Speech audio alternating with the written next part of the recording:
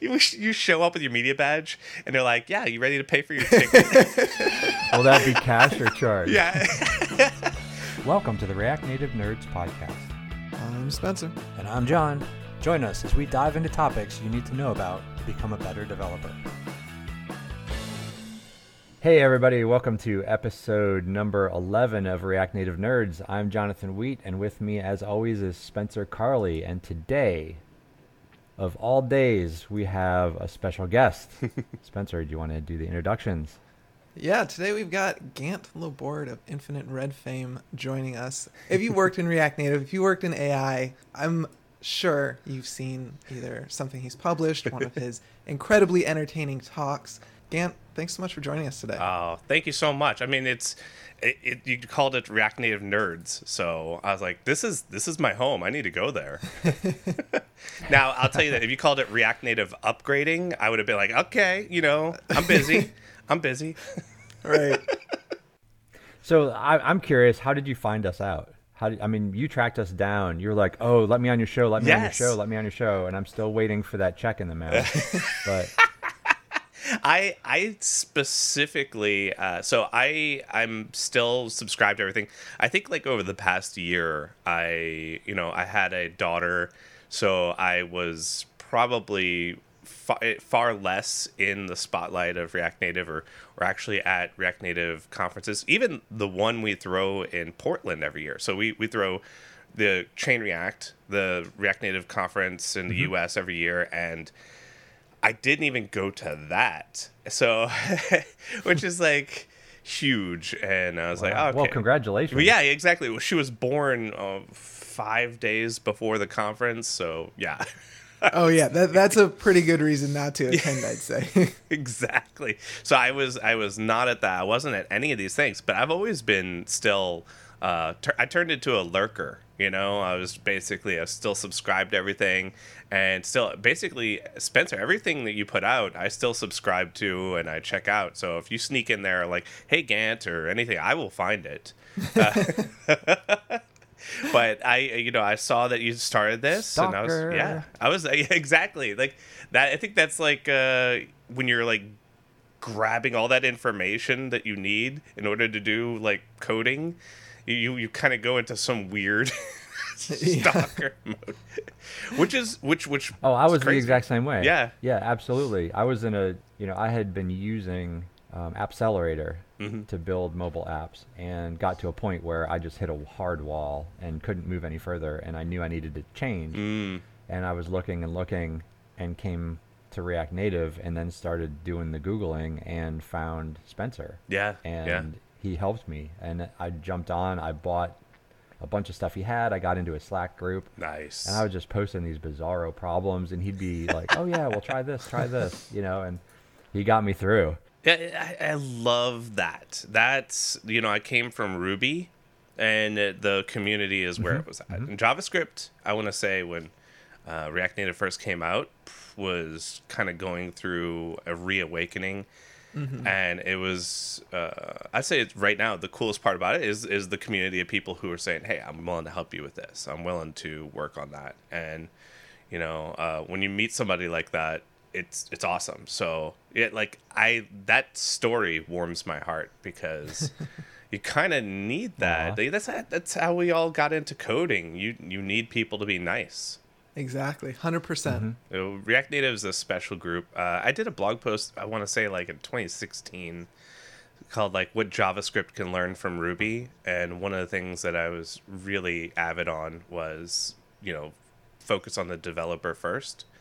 And then, the technology comes from that. And I have to say, that was my vision of where I wanted things to be and how I would stay in JavaScript if it continued that way.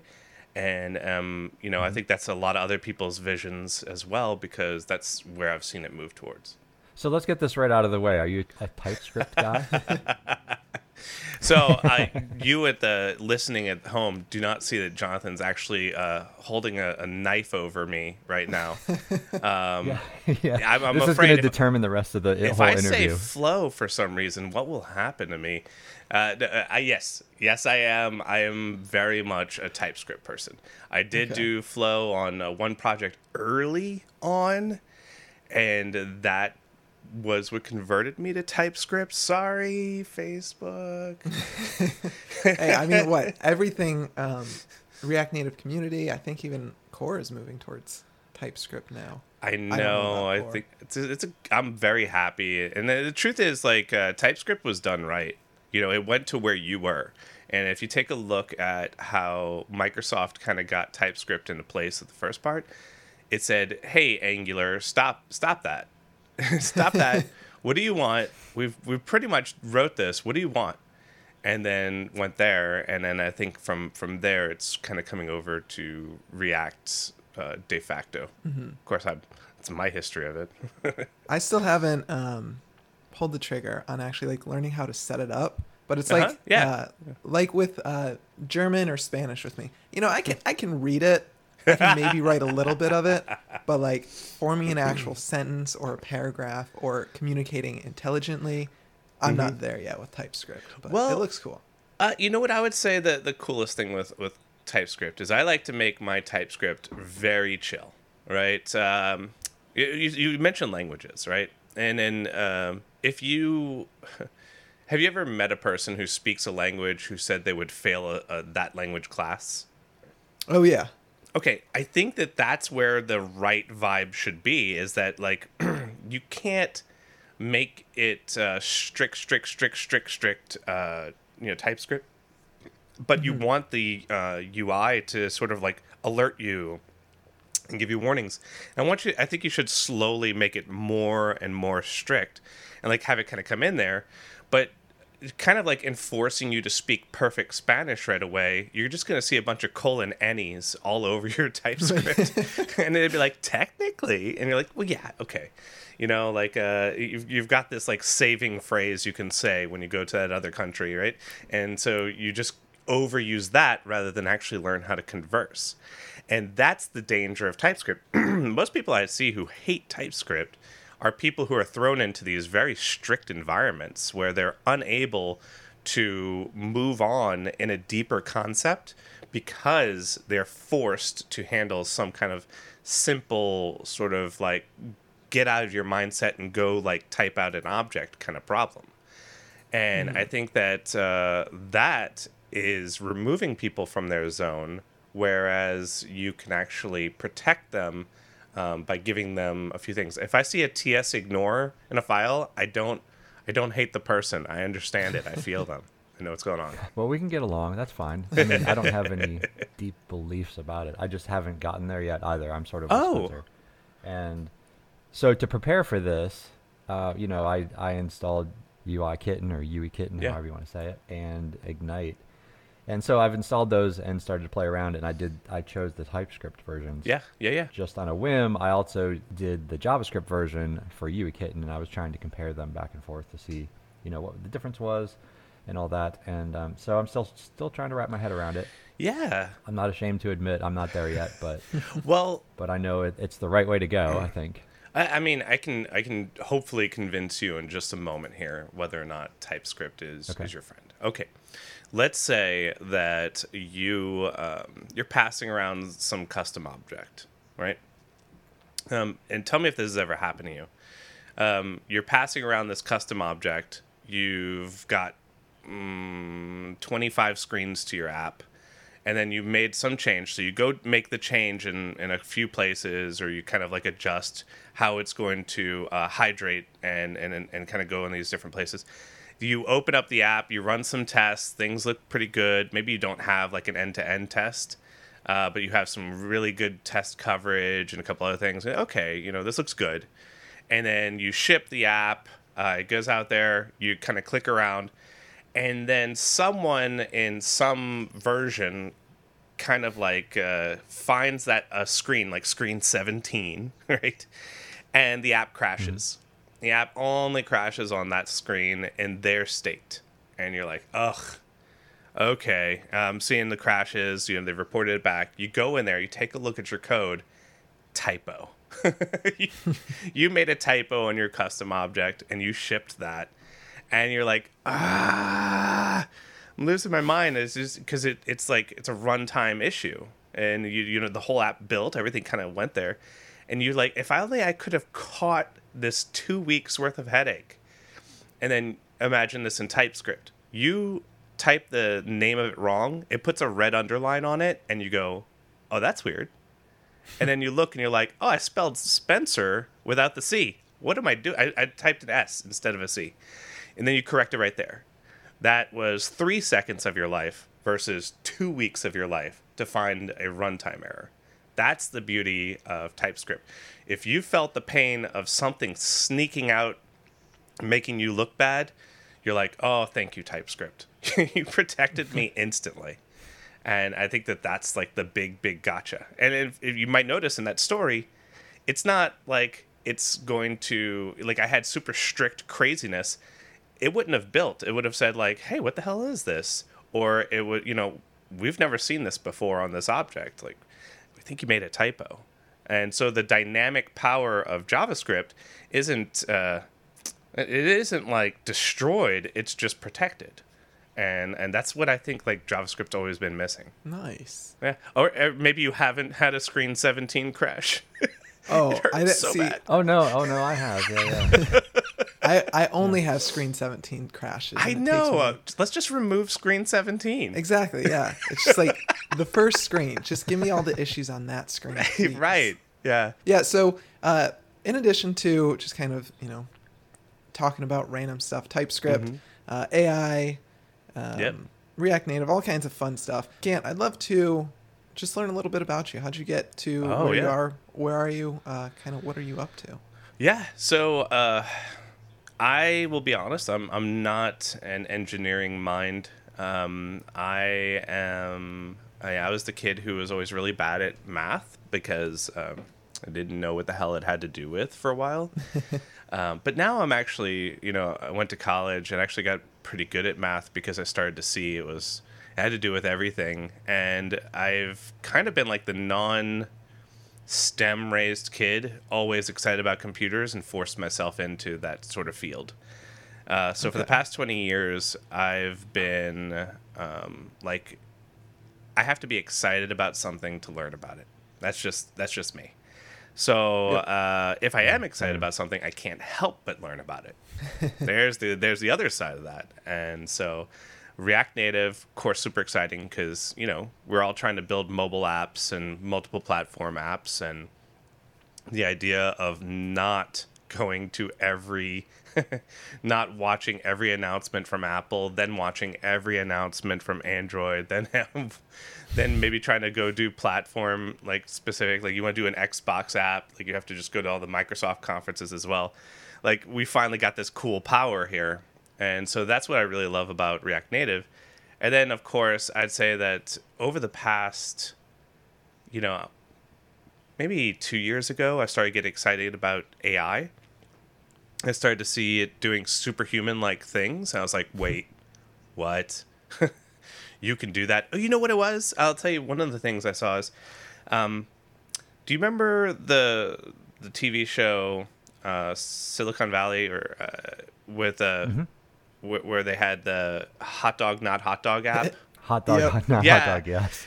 Dude, that was a real app. I don't know if you knew that. Yeah, it was a React Native app, wasn't It's it? a React Native app, and it was open source. And I was kind of interested in AI, and then that came out, and I was like, "Wait, this is real?" I tried to read that code, and I lost my mind.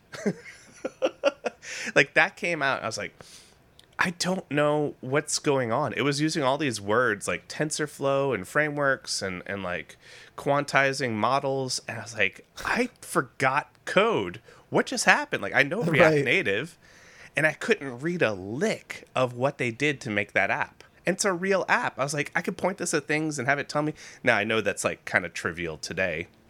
Or people are kind of like, oh, of course, I've got isitacakeornot.com or, whatever the hell people are doing with their time, which I love. But when I saw it, I was like, how the hell do you make this. And that's when I kind of was like, all right, well, I have no choice. I'm going to learn everything I need to know in order to do this and put it on React Native as well.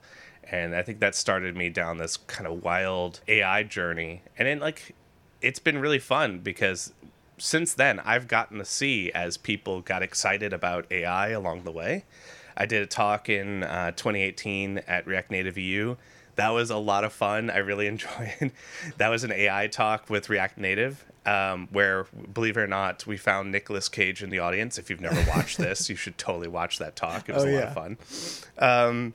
And today we have like people are on fire on Twitter now about GPT-3, and they're like, "Oh my god, that's so cool!" I was like, yeah, you should have seen GPT-2 so you could see how much this improved.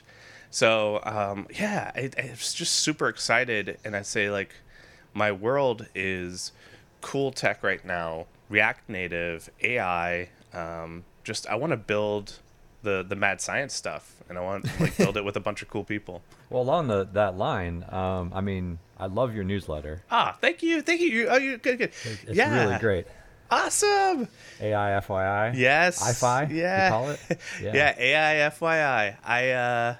I really appreciate it. And believe it or not, that's just one of those things where I was like, I'm gathering all this information. I need to share it. And I'm sure people appreciate it. So here comes a free newsletter. And hopefully, that kind of helps people see the cool things, because there's a lot of really thick, crazy papers out there that'll bore someone to death, and I'm like, no, I want the fun stuff.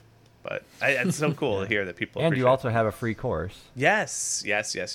That one's got over 5,000 students in it, by the way. Nice. Yeah, it's done awesome. Really well. One item from your latest newsletter, you have a deepfake drawing. Yeah, I watched that video. That was pretty cool and freaky and a little disconcerting.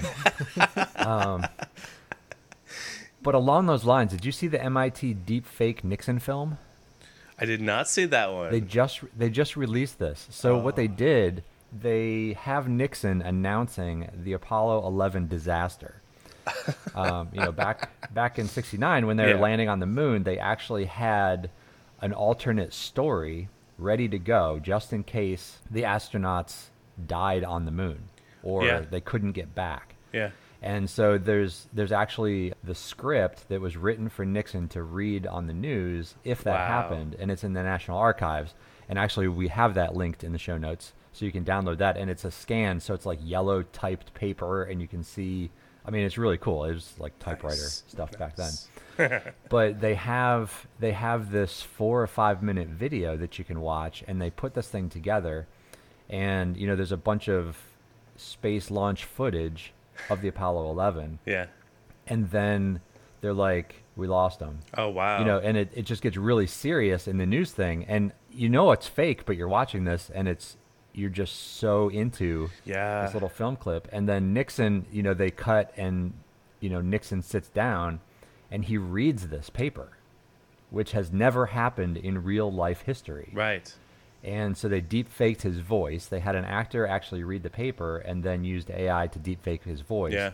And then they must have, trained the system on all these different television broadcasts because it picked up on his facial movements and his nodding and whatever. And then, he's basically reading this off, and it is beautiful. I mean, it's a little jittery, but they do the whole video in old-timey television.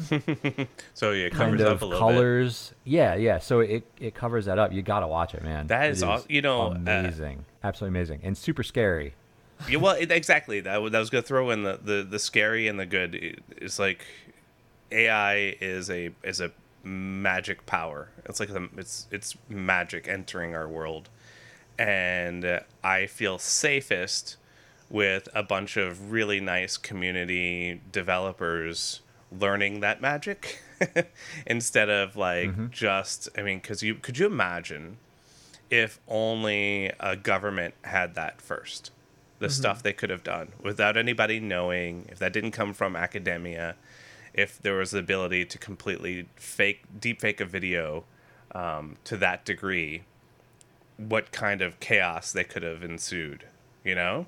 Mm-hmm. But since it comes from, sort of, I'll just kind of say, the things that we have seen deepfakes do is bringing actors back to Star Wars movies, and Right. paying their families royalties and all kinds of great stuff, and creating a beautiful story for everyone that's engaging and interesting. That's a beautiful application of it.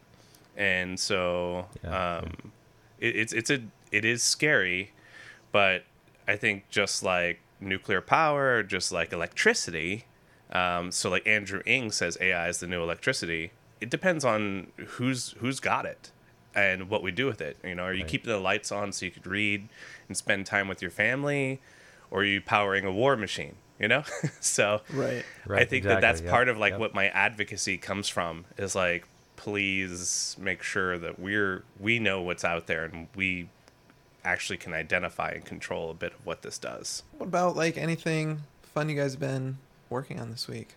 Anything that notes sticks out as like particularly enjoyable or particularly frustrating? I've got a frustrating story this week in Code World. I'll throw in with you on the frustrating. I've been working on a Slack bot, and I used React in the Slack bot, and I don't know what the hell I'm doing. And it's I've never built a Slack bot before, except for like simple, Echo. And this one's using like modals and React forms inside of Slack, and I think I'm losing my mind. So I'm with you, buddy. I'm with you. John, what about Wow. Oh wow! I was just preparing for this episode. That's as great tragedy as us. It was, yeah. I had to edit the last episode. I had to clean up after the sound booth disaster, and yeah. Well, I installed UIKit, and I told you that. And then what actually really surprised me is we just did an episode on React Native 0.6.3, and this installed with 0.6.2. And I thought, oh, here's my opportunity. I'll upgrade it. Oh god. So I run the upgrade, and it doesn't upgrade. It tries to do, the git, compare or whatever it's doing. And I was like, all right, because I was playing with it, obviously, and had errors. And we had just talked eloquently about this new version of Logbox and how it's supposed to do these log notifications and whatever. And I have these yellow box errors stacked up over 2/3 of my screen. And I'm thinking, that's not the latest one. I just installed this. This should be the latest. Yeah. So again, I'm out of my element, just expecting too much out of things. What you got? In the app I'm building, Spectrum, we use a lot of Markdown to share content. Oh. Within that, 80% of it works perfectly fine. I have to customize a few things because, of course, we're using non-standard Markdown. Whatever. The problem, though, was that a lot of this content all of this content is in a giant section list. Being a medical app, they have very detailed, large images. And what we were seeing was, as we were scrolling in these really, really long pages, the images would just flicker in and out. And basically what happened is, so I rebuilt the app. I'm using functional components for things. And in that, I'm still kind of getting my bearings, and I was using inline functions. And basically what was happening was each time I would scroll, the render item function would basically rebuild and cause a re-render, thus causing the image to flicker in and out. So long term, what I had to figure out was basically a combination of the use callback hook, which I've never used before, and then adding in react.memo to memoize a few of the more expensive functions. Because in addition to just rendering these images in Markdown, what we do is preload them so we can get the size so we can display them correctly. But also, if for some reason it can't load, then we show like an image can't be loaded because this app needs to work 100% offline, except for the images which couldn't be loaded. So basically this whole combination of things we're doing, it just ate like 3 days of my week, where I was just trying to figure out why these images would just flicker in and out. But that's finally been fixed. I think I'm at like the 96% complete point of this rebuild. So hopefully we'll be able to launch it in the next few weeks. And nobody will notice a thing. That's the goal. Nice. Yeah, that's I swear, you could spend, you could write 500 lines of code at some point, but like the most expensive is just usually it's like one line after a while. That's why you can't use lines of code as sort of a throughput of how much someone Right. worked. You get 4 hours just to find the right information. And that's like a really hard one to show to clients. So Spencer, is this for a client or is this for you? It's for a client that I've just kind of like basically joined the team over the last few years. They started out just doing some little bit of consulting work, but now I kind of like myself and another developer, we do all the mobile development for them. Yeah. Just one app I've been working on for like a year part-time. It's a wild ride for trying to get clients to understand that, like how to see progress and value.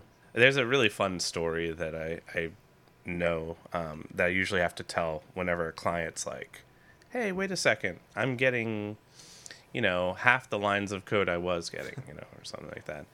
And I tell them, so there's this machine and it breaks down. It's a very important machine for this company, and they call the repairman.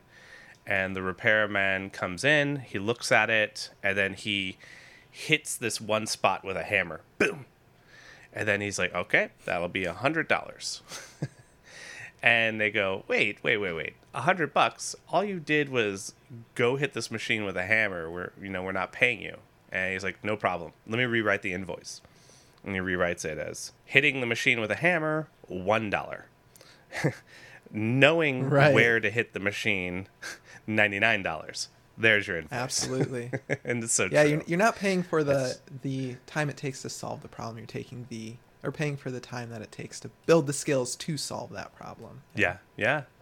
Absolutely. And it's kind of like, I tell that to junior devs a lot, is because there's really cool meetups. There's this thing called Virtual Coffee, where a bunch of like freshly graduated junior devs like congregate, and I'll try to hop in there and be like, it's okay, it's okay, the screaming will calm down. But what I try to tell them is like, if you are researching a problem, that's work. If you're thinking about a problem in the shower instead of what you're gonna do with your day, that's work. I think that Didn't know where you're going with that one. Well, my favorite subreddit is shower thoughts. So, but yeah, exactly. It gets to be like one of those things. I just want people to remember, a big part of it is you're giving your thoughts and time to something, and that's worth value. Yeah, that was one of the things I learned in the first company I worked with. I'm very grateful to work in that environment. Was like, as you're walking into the office, it was a time when you could actually work in an office. It was like, okay, we didn't bill hourly. We were a dev shop, but the time that you spend thinking about that problem coming into the office, sometimes the time you spend thinking about the problem away from the computer is like some of the most valuable time figuring out how exactly you're going to approach that problem. And I know like that's something I've adopted now. And whenever I'm frustrated, I force myself to take a quick little afternoon nap, and like, so often I'll spend hours trying to figure out this problem, take that quick 15-minute nap, come back to it, and I figure it out in 2 minutes. So I know. You know what there needs to be? There needs to be something that tells you that you're off. Yeah.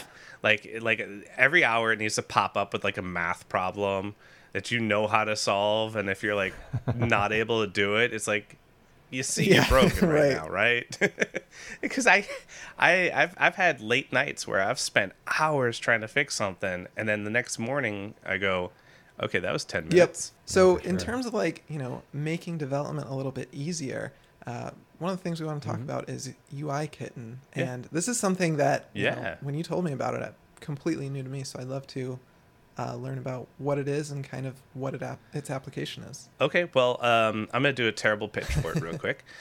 One of the things that I am not is a designer. I'm the kind of guy who can match clothes only by putting them on the bed and saying that does not violate that. Right? I'm very visual with that aspect, and I don't know what the principles are, but I do know when good design when I see it. So that leaves me, almost every time a client comes to us, we have our designers take a look at it, or they come to us with a design. And so it's okay. Like, I can open Storybook, can make sure that I fit this sort of like component library to build this project. If you're not using Storybook and a component library, like, it's a great sort of illustration as to atomic design, and you can understand all these concepts. They sort of like reconcile with React components in a way. And I'm really happy to do that. But recently I was like, okay, I'm gonna do this project for React Native EU, and I'm not going to be able to involve the designers. There's no existing design. What do I do? And to be honest, there's a few options out there. One of them, is like React Native Paper, where you can sort of fit that. But UIKitten actually does a paper design as well. It has like a little bit of an opinion, and it has like a color scheme that you could sort of like export. But most importantly, there's some sketch files too. So you can actually, if you want to build something with those components, if you're looking to wireframe it at first, you get to put these clothes out on the bed to a certain degree, and you don't have to be a designer. You don't have to be the clothes designer, right? You could use sort of what they have, fitting your theme colors. And at the same time, you get some components that also understand that theming engine and already work together. So if you're looking to like kick off a project without, this is like the Twitter bootstrap, but it actually doesn't feel very Twitter bootstrappy, because it's got some kind of different feel to it altogether, which is cool. And so you kind of like get kick-started into it, and it's pretty nice. I have my shaking a fist at it moments, but it's usually pretty nice. So that's an interesting thing. When we start projects, it makes sense. I think it makes sense to bring in some sort of component library, just so you can like get things done quickly. Because even just styling a touchable opacity or going beyond just a button component, it takes effort. So like, where would something like UIKitten, or maybe it wouldn't, but kind of starting with something like this and then evolving into customizing your app to really be the design language that you want, maybe once you've got those designers in, like, how do you see those two kind of meshing together? I almost see, I think the dream is to have the design work alongside development, but I think that that's sometimes just a dream. One of the things that's really cool about this is that if you've got some designers that know Sketch, they can kind of go to town on wireframing a real mock-up exactly of your site and lay everything out, and then export a JSON file of sort of like a lot of the information from their design. And that gives you the ability, because it comes with sort of like these estimated elements that they've made. So you have text, you can have an H1. So we're used to having a text element, and we're set, right? But in I guess this goes a little bit closer to web in stealing some of that magic, because you can have a H1 tag, H2 tag, H3 tag, and they already have like these concepts of what they are, but they also have styles that come along to make them different per site. And you can have this hint text and stuff like that. So they can actually set all these styles. It exports to JSON. So when you put a text element in somewhere, and then you set the category to an H1 or a hint, or you set the behavior to a hint, it knows exactly what to do, and then it fits those guidelines. So you can kind of communicate in a similar language with the designer. They're like, oh yeah, I did an H1 here, and then each page, is going to go down to this and use these other parts. And that vocabulary translates directly into the tags you'll put on them when you're building those screens. And I think that that's really good, because, as of right now, if you have the designers like build something completely abstract, they just kind of usually hand you a picture. and there's no agreed upon language if you messed up or the padding's off, and no JSON file like shoots out of their design and into yours Yet. well, maybe you can get that to happen, but I do like this. It starts to sort of unify this concept with a design or without a designer. Like, for instance, if you did have designers doing this, I've got something perfectly coming out of there that helps there. But if I'm doing it myself, I started with something that doesn't look bad. It looks pretty cool. And then I've got that, I've like, aha!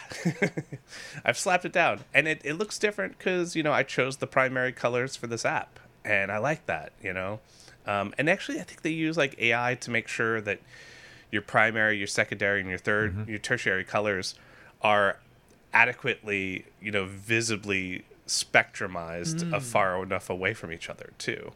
Interesting. Yeah, I did notice that. I went in to do a custom color palette. It is pretty neat. Yeah, the color palette was super cool. Like they kind of just did this thing for you. It shows up with some icons. Like I didn't have to like get my icons in there.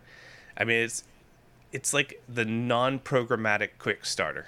Right. Yeah.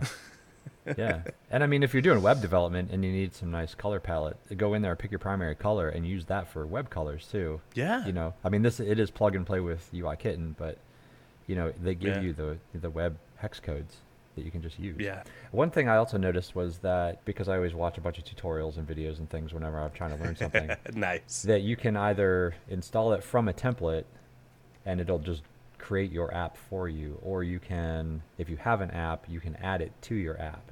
So you're basically adding that design system and the icons and the theming engine and all that sort of thing to your app.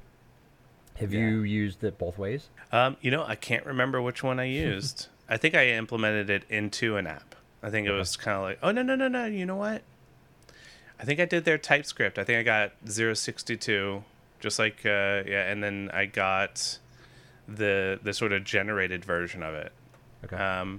Which actually didn't like give me a lot to go off of, but no, it doesn't. It's just basically a screen with a cute little kitten emoji on it. That's right. Yeah, that's exactly what I got. Yeah, but I was pretty happy with that. And I was like, okay, this is basically like just adding it to a blanket app, except for it came with TypeScript, which was nice. Yeah, there is also like a kitchen sink app where it has screens and screens of all the controls and things that you can take a look at too. It's just a different template that you install. Yeah, I was just curious how difficult it would be to retrofit their theming into an app that you already have. If you already have components, if they'll just latch on, or if you have to go in and edit. Oh no, you'd have to use their components for sure. Yeah, their theming pass down is like, I think all right, now if I remember correctly, I think I followed a tutorial to get it in there. Okay. So I think I did manually add it. Yeah. And the issue, the trick is to make your existing app, like I'd say that it's going to be pretty hard if you have an existing app to say like, okay, now we're going to integrate UIKitten elements into it. That's probably the most dangerous idea, because you'd have to kind of get into the underpinning of how these things work and like tell them to behave and listen to the theming engine of UIKitten. Right. I think for the most part, you have to be like all in or not for using this. Otherwise, you'll just kind of have some kind of component that's, and that explains a bit, right? Because I want to say one of my problems with UIKitten is like you'll look at the components and it's like, here's your autocomplete component. I was like, awesome, that's great. Is it just like I bring it in here and I set a couple of props? It's like, no. Write all this code on top of the autocomplete component and you can have like all this. And I was like, whoa. And is it an autocomplete component, or is it a text component with a bunch of code that I'm copying from your site? Right? Like it kind of like stood back and was like, here's how you could implement autocomplete on top of this. And I think that part of the reason why they do that is because they want you to have that kind of control, the fine-grained control. But the cost is, like, at the same time, it doesn't feel like a drag-and-droppable, autocomplete component like you would get from, a normal NPM package. It feels Right. way more involved, and I guess that's because they want to make sure that you could do whatever you actually want to do with it, because you're kind of locked into their components. Yeah, and I think piggybacking on that, they didn't namespace their components at all, so their component text is text, and Yep. button is button. It isn't like UIKit and button or Right. UIK, that sort of thing. So I guess that probably makes retrofitting their design system into your app a little easier, maybe, because it's just gonna absorb or force their design onto your components. Yeah, maybe bringing in, that's a good idea. That's an interesting sort of perspective. If I don't have UIKit and I want to bring it in there, what's my timetable on that, and where the decisions set for that? That might be an easy thing. I can't see a reason why it wouldn't be, but that's famous last words, so I won't. So Infinite Red, you guys have the Ignite CLI Yeah. to kind of kickstart React Native project with basically opinions, right? Everything in Node world Yes, is yes. opinionless, so it's nice to have opinions when starting Yeah. a project, especially when new. Would you foresee using UIKit along with something like Ignite? Yeah, I would love that to be one of the options. Now, when we first did Ignite, one of the things so I wrote Ignite back in 2017, 2016. And my vision was to really make it community-centric, because we didn't have anything. I mean, the CLI was very limited in a few ways. And so when I first did it, I had this ability for plugins that I built into it, which is totally overkill. Right? Don't build in plugins till you've got enough people knocking on the door that you're going to have an entire plugin architecture, right?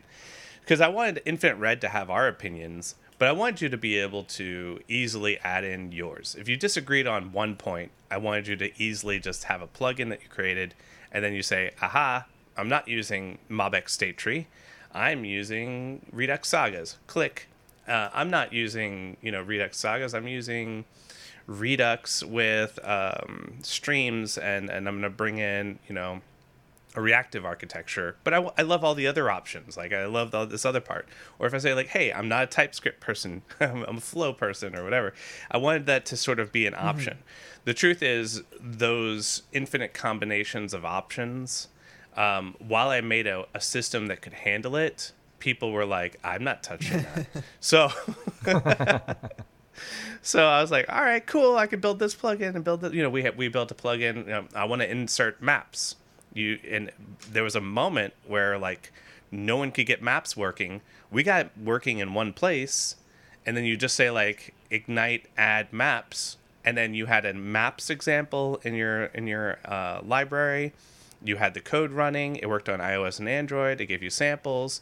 It was such a great, like, kind of moment in that world. But we just didn't have, you've got to have a lot of people who really want plugins. So now you bring that back to the concept of what we have now and the idea of UIKit.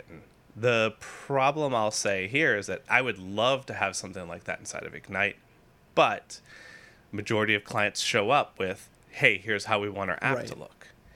And I'd say that it doesn't really fit that, because if you've got to customize every aspect, you didn't save any time by starting off with defaults. Good point. Right. Good point. But if someone came to us and said, I want a proof of concept app, price is very important to me. How can you cut costs? You'd be like, well, we can cut out the entire design process. Pick these colors. And here you go. Your app's going to look like this. And so as a proof of concept piece, it fits very nice. So I guess I'm going to have to actually learn about that retroactive, like, adding, if we want to give UIKit to people. But the vast majority of our clients show up and say, all right, I'm hiring your design team for this many months, and then we're going to implement, the design that we've kind of, like, tested, agreed upon, that's perfect for our audience. And that's honestly, I think, the best way to do it. It's, of course, the most expensive. But if your app is for artists, it should really, the user experience should feel artistic and be animated and be set. If your app is for truckers who are tired, your buttons should be as far apart as possible for that, and set the hit slop on those buttons nice and high. Right. So the best experience is a customized UX for your audience. But I do think that if you have to get something out there, I would highly advocate UI Kitten.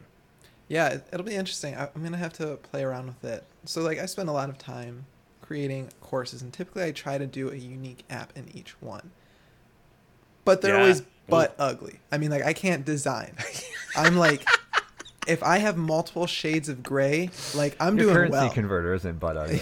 Well, that one also took me like a month to design, and I've been sitting on that one Okay, since like 2016 and not letting that go.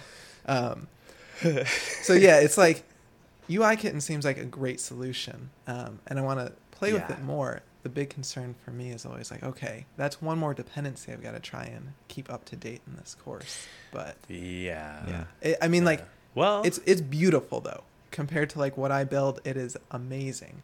So it'll be something that maybe it's just kind of like I'm just gonna have to deal with upgrading it. So I'm going to take away your fear here a little bit and say, so I found a mistake during my voyage into UI Kitten. Absolute, just, you couldn't tell it from right away, but when you get into the code, you're like, this is a mistake. Okay.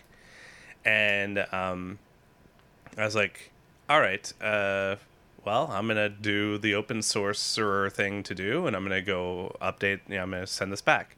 And this is going to tell me a lot about the technology I chose, right? And I sent back a fix, and it was merged quickly.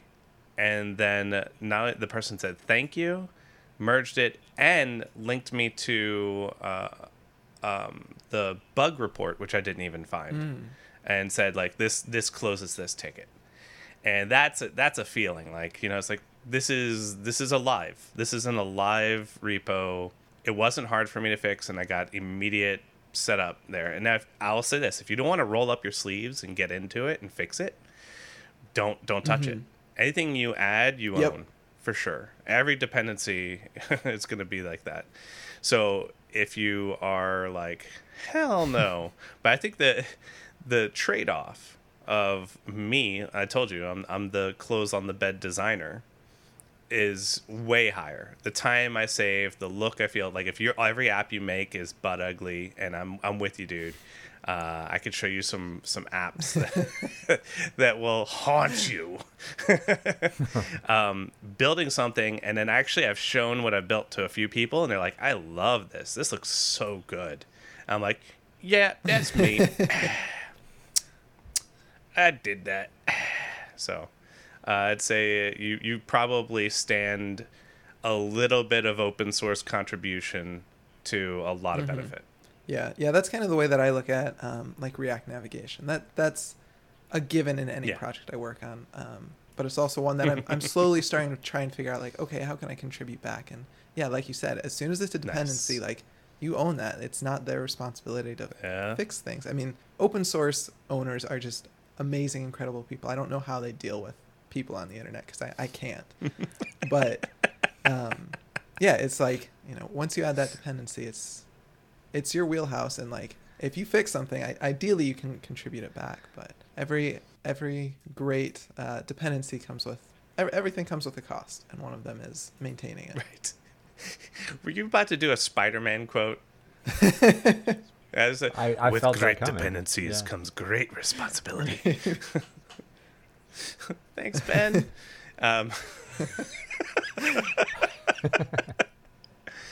Yeah, I really,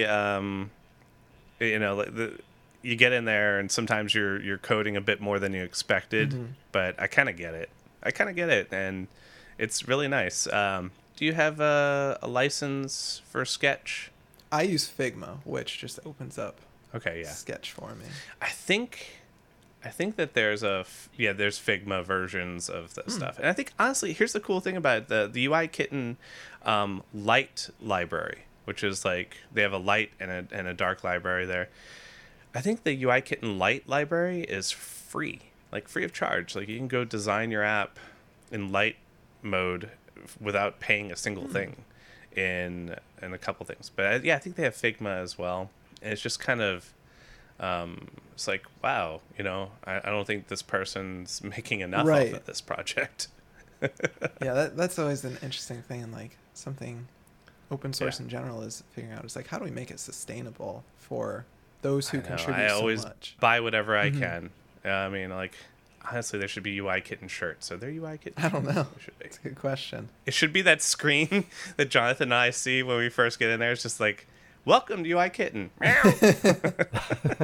That's the shirt. That's right. That'd be cool. If there's anything else you guys want to talk about, I think that's a good point to wrap it up. Yeah. Otherwise, I will just talk forever. We can go into too many opinions. Yeah. that would be the name of my podcast. Well, hopefully this is a first of many Yeah, episodes please. we'll have you on. Yeah, I'm happy to nerd out. Cool. Gant, anything you would like to promote or like people learn more from you, about you? Where can they find you? Well, I have gantlabord.com. I went there and renewed the SSL yesterday, so should be all good. On there, you'll see any place that I have spoken at. When this podcast comes out, it'll be on there. And any places that I plan on speaking at. So, like, I'll be speaking at React Native EU. I'll try to make that entertaining and a couple of stuff. So, definitely check out the website, and you can see other cool React Native and AI things. I'm always speaking at those two forums.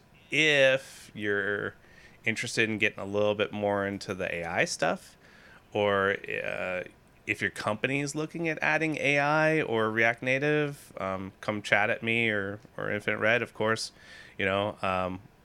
All this research and time and development is for people paying us that $100 to come out there and hit a machine with a hammer. So we keep up our knowledge, and hopefully we keep helping people. That's great. That's cool. Awesome. What are the plans for Chain React with this whole COVID? So yeah, apocalypse Chain thing? React. God, we wanted.